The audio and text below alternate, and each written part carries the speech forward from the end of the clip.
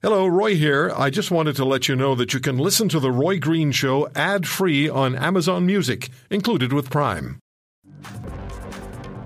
Michael Taube is a columnist for Troy Media and Loonie Politics, a contributor to the National Post and the Washington Times, and was a speechwriter for former Prime Minister Stephen Harper. And we talked to Michael on this program about stories that he covers and writes about and expresses opinions on.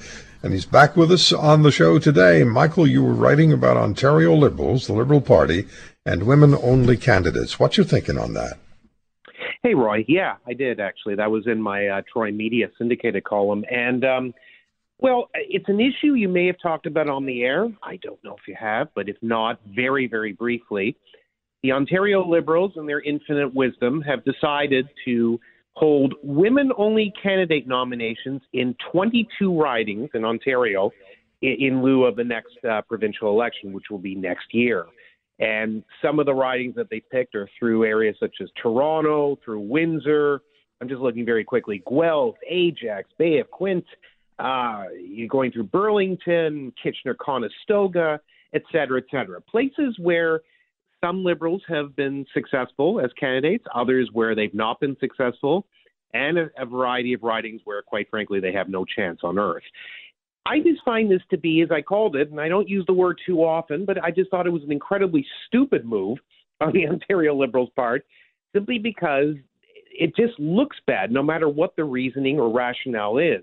If you have women-only candidate nominations, and yes, I know they do them in other countries. We know, for example, in the UK, all three major parties have done them at different periods of time. But just because others do it doesn't mean it's necessarily a rational reason. You're creating an atmosphere, a scenario that almost looks like female candidates, if they choose to run in any of those 22 ridings, cannot legitimately win those nomination ridings without an additional hand, or basically ensuring that male candidates are not allowed to run at the same time for that nomination.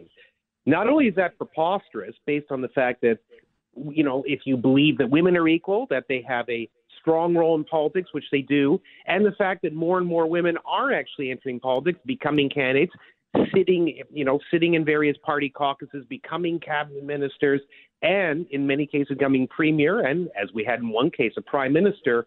It just seems so backward to do something like this, and tone deaf as well, that I just don't know what the Ontario Liberals were thinking. And the fact is that although obviously a lot of people who are committed Conservative supporters, NDP supporters, and others are objecting to it, the fact is there's a fair number of Liberals who've spoken out about it too, Roy. And when you lose your own support base, you know something's wrong.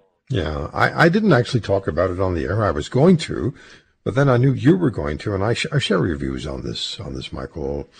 And we'll see what happens if there's more of it across the country. Then, yeah, we'll most definitely be doing a call-in segment on it.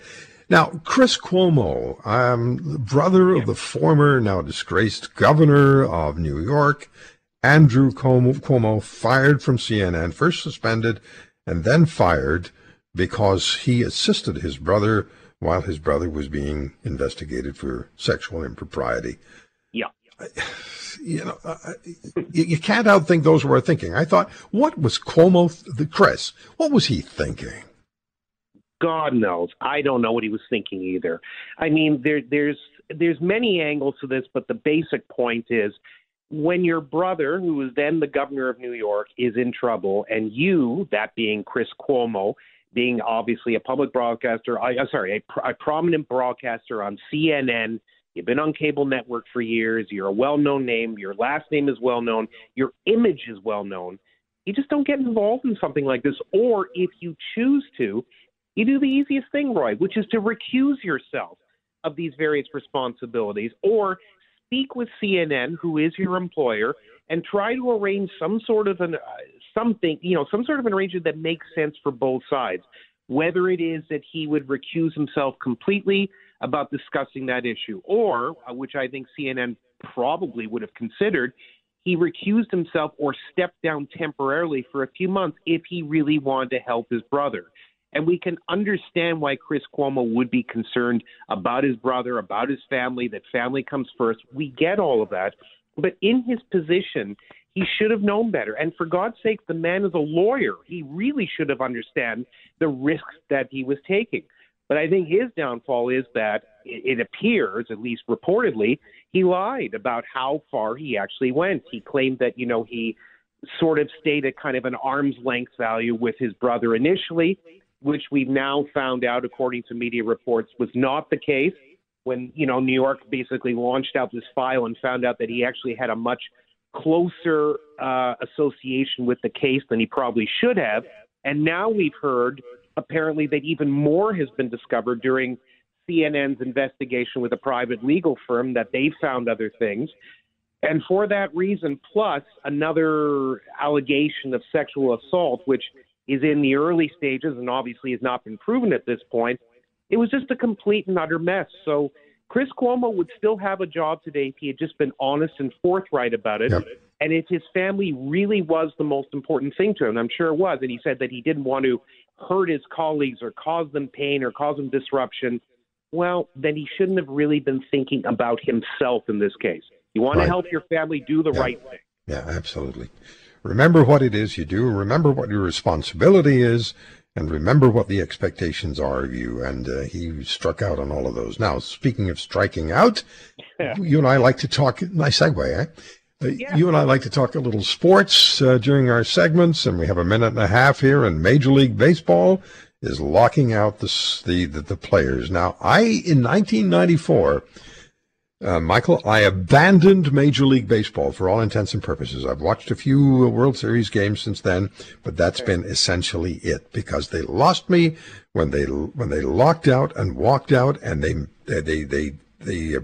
precluded the World Series from happening. It had happened during World Wars, and greed and avarice, to me, just locked out the World Series. I was gone. They're doing it again.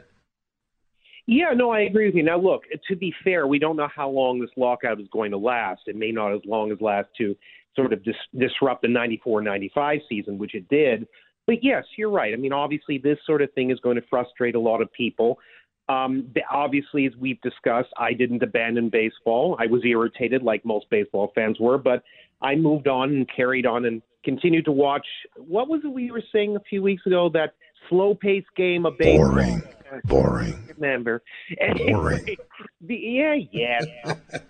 But we'll agree to disagree on that point. But look, I know that this is obviously going to cause a lot of frustration. And again, people are going to look at it and say, well, baseball players are well paid. These teams obviously are worth their value once they're sold, but that's escalating at a rapid pace, certainly in the last 10 to 15 years. Most baseball franchises. And I have 20 seconds, Michael. I'll just have 20 seconds. The end result is this going to frustrate people? Yes.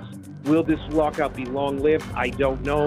Could this have further ramifications if it lasts a long time for people who really follow the sport? Absolutely. If you want to hear more, subscribe to The Roy Green Show on Apple Podcasts, Google Podcasts, Spotify, Stitcher, or wherever you find your favorites. And if you like what you hear, leave us a review and tell a friend. I'm Roy Green. Have a great weekend.